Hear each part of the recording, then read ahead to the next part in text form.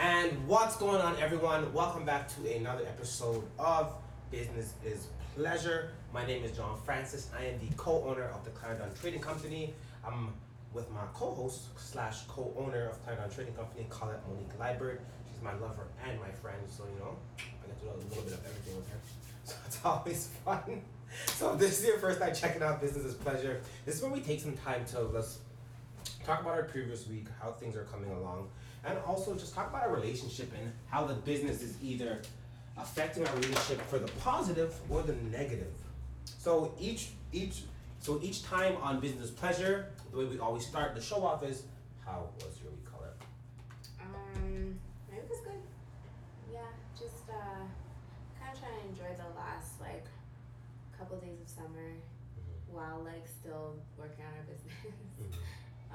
But yeah, it was good. We haven't had events for a while now, almost a month. Yeah, pretty much a month. Yeah, so it's been kind of, not gonna lie, kind of nice because we actually have our weekends back again and we can for now. For now. We can have a bit of fun and enjoy. We also look at summer break, which is kind of nice, but we didn't really realize. Yeah, no, most definitely. We literally took a 4-week break and then not really, just off, not necessarily off of not off everything, business, but just off of events. Yeah. Which events to me is the most time consuming thing, right? Yeah, I'd say so. Because we're there for 8 hours, 10 hours, right? And then driving, right? Sometimes that's 8 hours of driving, sometimes it's 3 hours of driving, Yeah. So it definitely do take a huge bulk of time sometimes or whatever, So it was nice to kind of have a break from that for a bit. And then, just planning and preparing for our next events coming up. My week was good. So for myself, I've been really enjoying the summer. And this is one of the first summers for me where it's just that I didn't go over the top, but I'm making quality time with friends, with family, and just doing small things every weekend. The thing sometimes in Toronto, we wait for those big events to happen, oh, let's go to Caribana, and after Caribana, you're and before Caribana, I don't want to do anything. I'm saving all my money for Caribana. So this is the 1 year where it's we didn't go crazy for Caribana, but each weekend, not really. You didn't really spend as much money as you did before. You didn't really go crazy with the clothing, buying new outfits, and doing your hair and stuff like that you would in the past years. Yeah, but I still went out way more than I usually. No, I'm talking about more so finances, not having fun. Of course. Yeah, so of course, right? But yeah, I think for me overall, I've definitely enjoyed the summer a lot. But what we've been talking about the last couple of weeks, okay, how can we now get out of the summer slump of us not working as efficient as we could, to now going back into fall, going into winter, and just getting really prepared mentally, and of course the business as well too, right? So I'm really excited for that. We've talked about a couple of things that what we really want to change for ourselves. I was actually really proud of myself because today I wrote down just these couple of things that what needs to get done. So I wrote down a couple of things that okay, we're gonna figure this stuff out, and slowly knock things off the list and everything. You know what I mean? And I think if you look at this list, and it's a list of maybe 5 to 6 things, it can seem somewhat daunting. Because if you think oh shit, I'll get all this done by Monday. Honestly, it can be done in 2 weeks. Yeah. Maybe even less. You know what I mean? But again, that's up to us, right? We have to be in the appropriate mindset. We have to have an amount of time set aside to actually get these things done or whatever, So that's one thing I really am excited for, because I know that we have a bunch of things planned for the later this year and also early next year. So I just want to make sure that we kind of have everything ready, man. Is everything ready? We have to get ourselves lined up for success in the next quarter. Yeah. And one of the things that I think we've been procrastinating on a little bit is our strategy session. So I feel we should do that. I don't know if you want to do it tonight or tomorrow. Yeah, you're off all week too, right? Not really, but sort of, yeah. Yeah. Well, you have more time than you did before. Yeah. Yeah. No, most definitely. Because I think for us, as much, even when I take a look back now, the strategy sessions are actually so helpful. As much as I hate them, I didn't like doing them. It shows that preparation is always important and always needed. And it helped us to refocus a lot of the times, reconnect with each other, make sure that we're both working towards things that are on the same page. It's just a good idea to do. No, 100%. And that's why I think sometimes running the business has the potential to hurt our relationship or help it. For instance, I think the strategy sessions were good because they held us accountable for the most part. Okay, well, we have a strategy session once a week.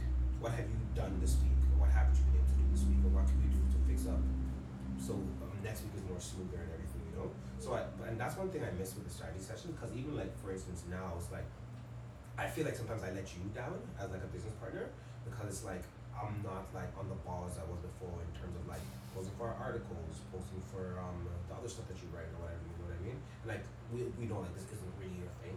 So it's like you don't necessarily have like the same drive you would for like Tyler who you would for FST. So sometimes it's like I don't say anything because I don't want to get you pissed off. But the reality it's like if we're gonna run this business together, we shouldn't be worrying about, oh well, if I bother calling again about making a buffer for certain stuff, like is that gonna affect our business in a negative way or a positive way? And then it's like how that can help our relationship. I personally think that we're like past the. No, maybe you are, but I wouldn't say I am. You don't speak for yourself. I've okay, like I'm past like the like taking it personal, in a way, because like before, like when we first started running Clarendon Co, like anytime you would say anything, like ever, I would always take it personally, but now I don't really as much. But I think like I'm only understanding that now because like we don't have the strategy sessions we frequently would, right? Yeah. So for instance, like the strategy session, okay, John, like you're really annoying, you're being a bit overwhelming, you know what I mean? Yeah. But now it's like the strategy session almost more. I wouldn't say like it cut our communication in half about the business, but like the strategy sessions were like a large portion of us sitting down and like really understanding the business together. Because outside of the strategy session, we don't really work on the business together. Like you know what I mean? So like think about it, like we haven't had like a good strategy session in like 6-8 months. So it's like 8 months where we But we I feel haven't like in the sat beginning, down and like worked on something together. but I feel like in the beginning, like not to say that we don't need strategy sessions, we do. But I feel like in the beginning they were like mandatory and like absolutely necessary because like we really didn't know what we were doing. Yeah. Whereas like now we have like somewhat of a system. We still need to like strategize in order to like make sure that system's running effectively. But it's not as like detrimental as it was in the past for not having strategy sessions. I think where we want to go, it has potential to be even more detrimental because it's like now they say, well, going from like lower income to like $30,000 is okay, and I think that's what we were doing, and now you're trying to go from like $30,000 to like $250,000 to like $1 million or whatever, you know what I mean? And it's like there's so much more work, so much more effort, so much more like preparedness that actually goes into executing all that, you know. So even though like you're right, I think if we want to stay to the level we're at, I don't think we need to like do strategy sessions as much. But if we want to grow, then yes. Yeah, we like you know what I mean. And I think like now our strategy sessions can become like a lot more strategic when before it was more so like. This is a nice idea. Yeah, not just a nice idea. I think it was because we didn't know how to work together, so we're trying to figure it out, right?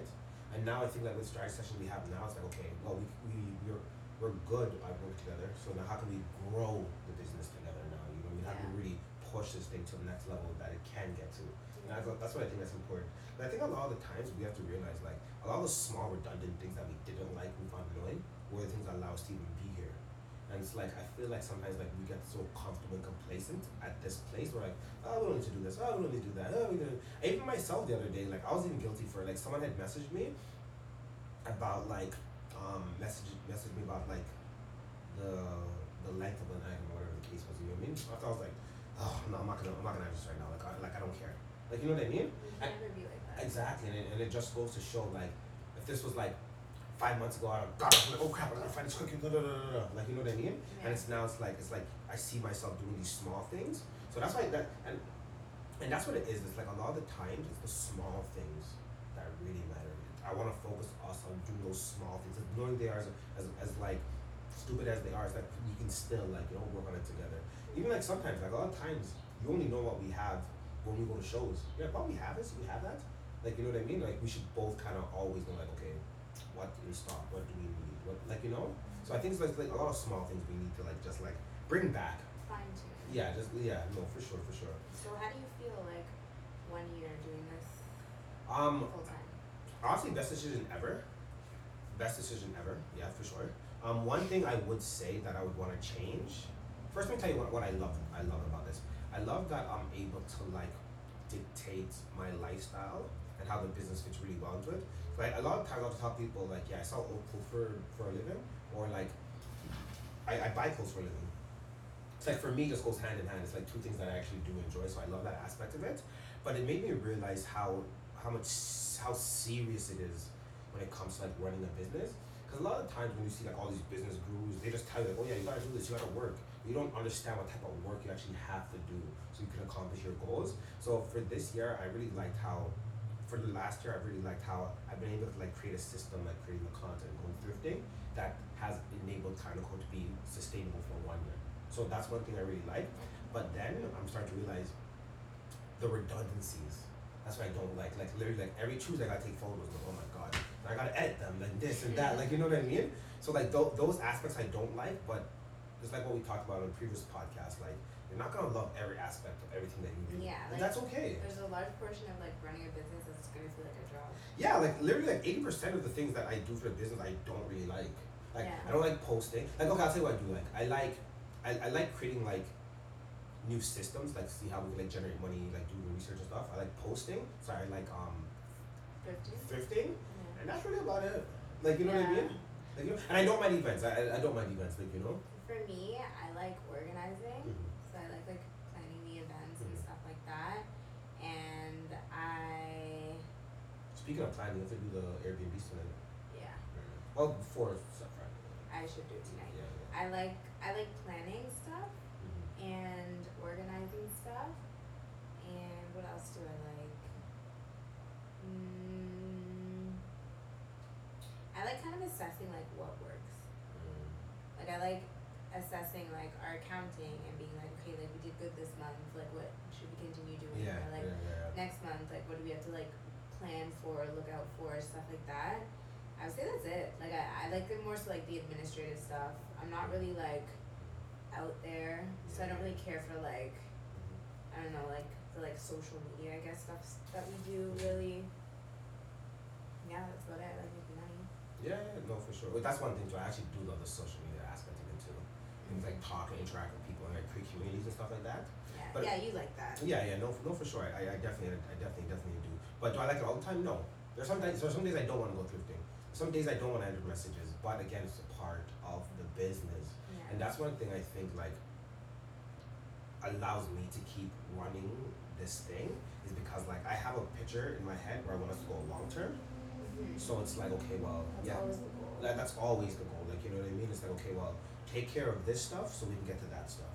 And I think like when you have like a chronological plan that is really in place and like really concise for yourself, that's when you can like, you know what, I don't feel motivated today, but I understand that I have to do this regardless of the way I feel. Yeah. And that's the point that like I'm at in the business. It's like, yo, like this isn't about me anymore. Like you know what I mean? It doesn't matter if I like doing this or I don't like doing that. It's like, yo, how are we gonna like be able to like create generational wealth for our family, help our community, and also do something we actually enjoy a bit. You know? Yeah, 100%. I'd rather be working on my business than I would be at any other job. So there's not much to really complain about when you think about it from No. that aspect. No, 100%. 100%. Here, keep talking. I feel like something's going on in the kitchen. Keep talking, babe. So one of the things that I wanted to discuss, because I was watching me and Donald were watching False alarm, guys. False alarm. We scrape. We scrape. me and Donald were watching a documentary on like Woodstock, and it was basically like everyone pretty much knows generally what Woodstock is. If you don't, it's like a crazy music festival that started in like the 60s, Yeah. It's late like one of the 60s. first music festivals. Yeah, like one of the first big music festivals. It was like kind of like in tune with like the hippie culture, like of like the late 60s and stuff like that. And like I was thinking about like generations and like what influences a generation and what like motivates them to have like the ideologies that they have. So generally speaking, if we think back to like the hippie culture, whatever, they were generally like motivated by like World War II, like a lot of their family members and friends, a lot like people who were like kind of into the hippie culture were like maybe born in like 1940s, some of them maybe a little bit like maybe a little bit earlier, maybe as late as like 1955, they would have been like teenagers in the sense. Yeah, right? So like, so they were generally influenced by the fact that a lot of their friends and family, not friends generally, but family members had to go to war and they were somewhat affected by that, right? So when Vietnam came around, they were very like counterculture to that whole ideology. And then it was starting to like, I started to think, how does that affect like today? You know what I mean? Like, how does our generation, or how is our generation influenced by different things collectively? Because, like, obviously, like, entrepreneurship is, like, really, really, like, popular right now. It's very like on trend. It's cool. A lot of people want to do that, and I was like trying to figure out like why is that, and to me like my like I guess assessment of it is that we've all seen like our aunts, our uncles, our parents like go to work, do the 9 to 5 for like 20, 30, 40 years. Yeah. You know what I mean? Yeah. And like through those moments, like as a kid, like I've seen my parents like not necessarily like happy all the time or like happy with like the way that their life is. And I feel like our generation, like we've seen that so like prevalently that we don't want it for ourselves. You know what I mean? Like our previous, like our parents' generation, like they came from, some of them lived through struggle. Some of them lived through like times of like economic insecurity and like just like the ups and downs of the economy and times when things were unstable. So like having a good and concrete stable job like went a long way. You know what I mean? But like generally speaking, like our generation hasn't really like lived through a lot of that. Obviously, there's a case by case. Like we're born in Jamaica. Like you had a different life and upbringing than I did, and I had a different life and upbringing than a lot of other people, obviously. But I think overall, we all kind of have this like, not all of us, but a lot of people in like our age range have this kind of like anti-workplace type of vibe. You know I could definitely see that. I feel like it comes from two things. For me, when we talk about like what previous generations or what previous events happened in our culture, that really motivated people to be like, hey, like let's do this all of a sudden, you know? I think for me, it was like when I was in college and like in university, it was the idea about the 1%. Everyone was so against the 1%, you know? And I feel like that opened up everyone to like financial literacy a bit more. Yeah. So they start to understand, it's like, okay, what is the 1%? You know? Like I want to be the 1%. Yeah, and it's not even that. It's like some people didn't even understand they're already the 1%. It's like if you make more than $24,000 a year, you're already part of the 1% globally. You know what I mean? I don't think that's what the 1%. Yes, it is. 1% is that 99% of the population control 1%. 1% of the population controls 99% of the economy. And if you make at least $24,000 a year globally, you're part of the 1%. That's how poor. Yeah. That's how little it is. Yeah, but like your average person isn't thinking globally. No, you're 100%. No, we have to Google that. No, it's right. It's 100% right. It's 100% right. But while you Google it, I'll continue talking. So I think like events like that, like the whole like not financial crisis that even happened around that same time as well too, right? Everyone was getting a lot more aware of like, okay, what is the economy? How is it affecting me? How can I also like, you know, affect it as well too, you know? So like, I think that's one thing that's inspired a lot of people, like, hey, like, we have multiple ways to access money that we don't even know about that. But I think the one medium that's been allowed people to now want to do entrepreneurship is the internet.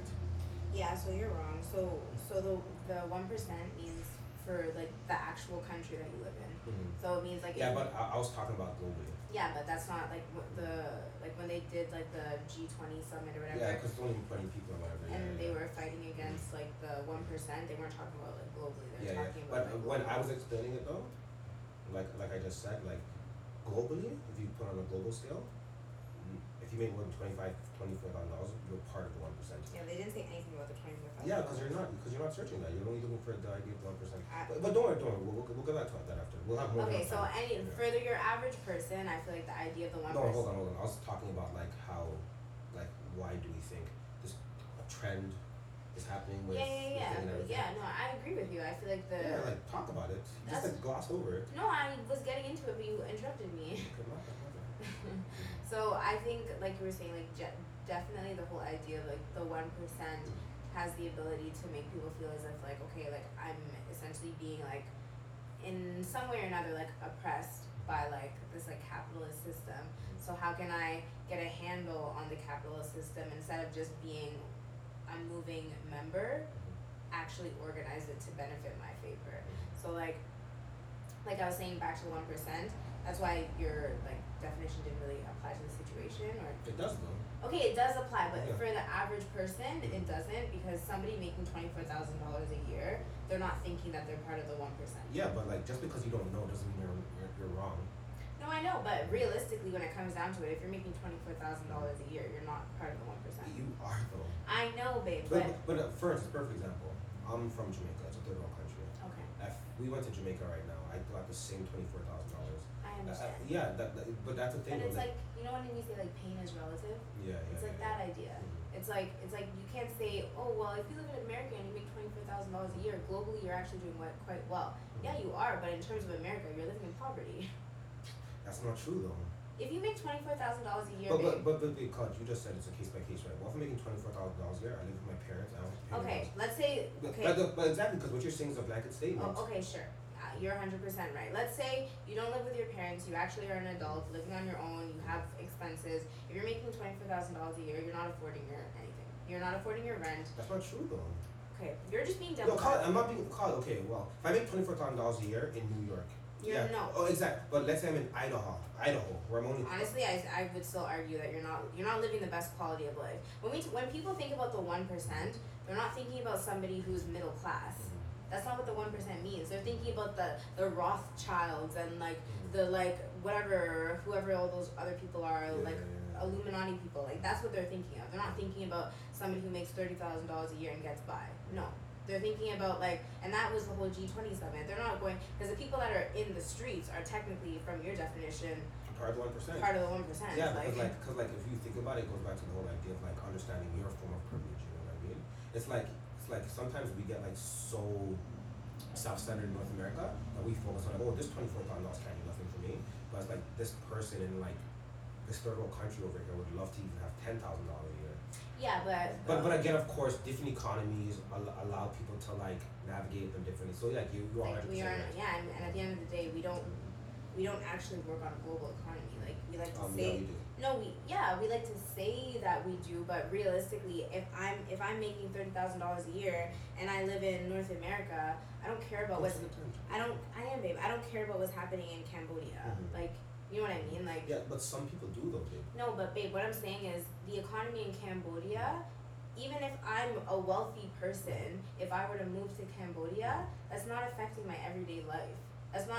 The economy in Cambodia is not affecting if I can pay my rent or not based off of. If you're like. If I'm living in America, if I'm living in America and making. Of course it would though. And making $25,000 a year, the amount of purchasing power that I have in Cambodia does not matter.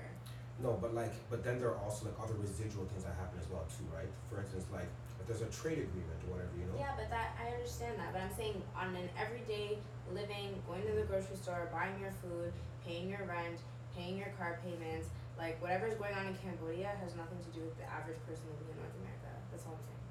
Okay, fair enough.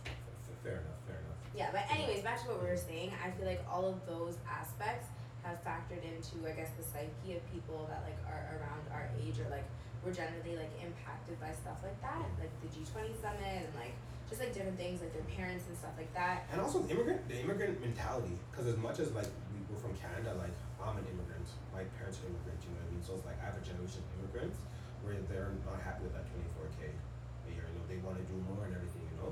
And I think like the older we get, not the older we get, I guess like the further we almost got away from our parents, we start to understand like, well, our parents did a 9 to 5 and they had a good stable life for themselves, you know what I mean?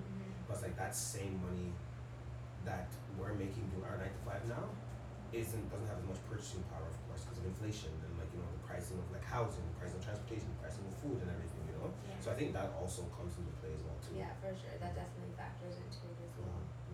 But yeah, but I think it's interesting though, because like in my mind I'm thinking like 2 generations ahead, like what are my grandkids gonna be like, you know what I mean? And the craziest thing about the economy and just like everything from like fashion to politics, it's trends. It's all trends, like, you know, they're influenced by so many different factors and everything. So that's what's really interesting as well too. It's like, okay, like are these the building blocks that we're putting down and laying for our future generations, so maybe they can work just as hard as us but now go further? Like, you know what I mean? Because I think I work just as hard as my mom. Like, you know what I mean? I don't, definitely not harder, but it's like, you know what I mean? Like, we're able to access different things that they didn't have a chance to access or whatever, you know? Yeah. Of course, just because, like, the time, the technology, even in North America, the laws and all that shit. So, that's definitely really, really interesting. Yeah. So I think that's about it. Is there any, like, last words you want to? I just wanted us to focus on, you know, planning and preparing for our, like, the next quarter of this year. So I feel like you said in the beginning, we need to go back to some of those old tactics that we did when we were first starting our business, and like just kill it. No, for real. All right, guys, that's really about it for this week. Thank you guys so much for joining us again. And until next time, peace. Bye.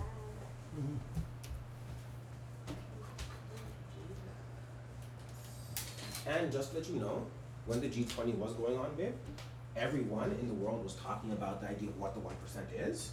Okay. And Search it right now. so it did make sense on the global scale. But babe, I understand that. Okay, global scale, yes. But when you're average person, if you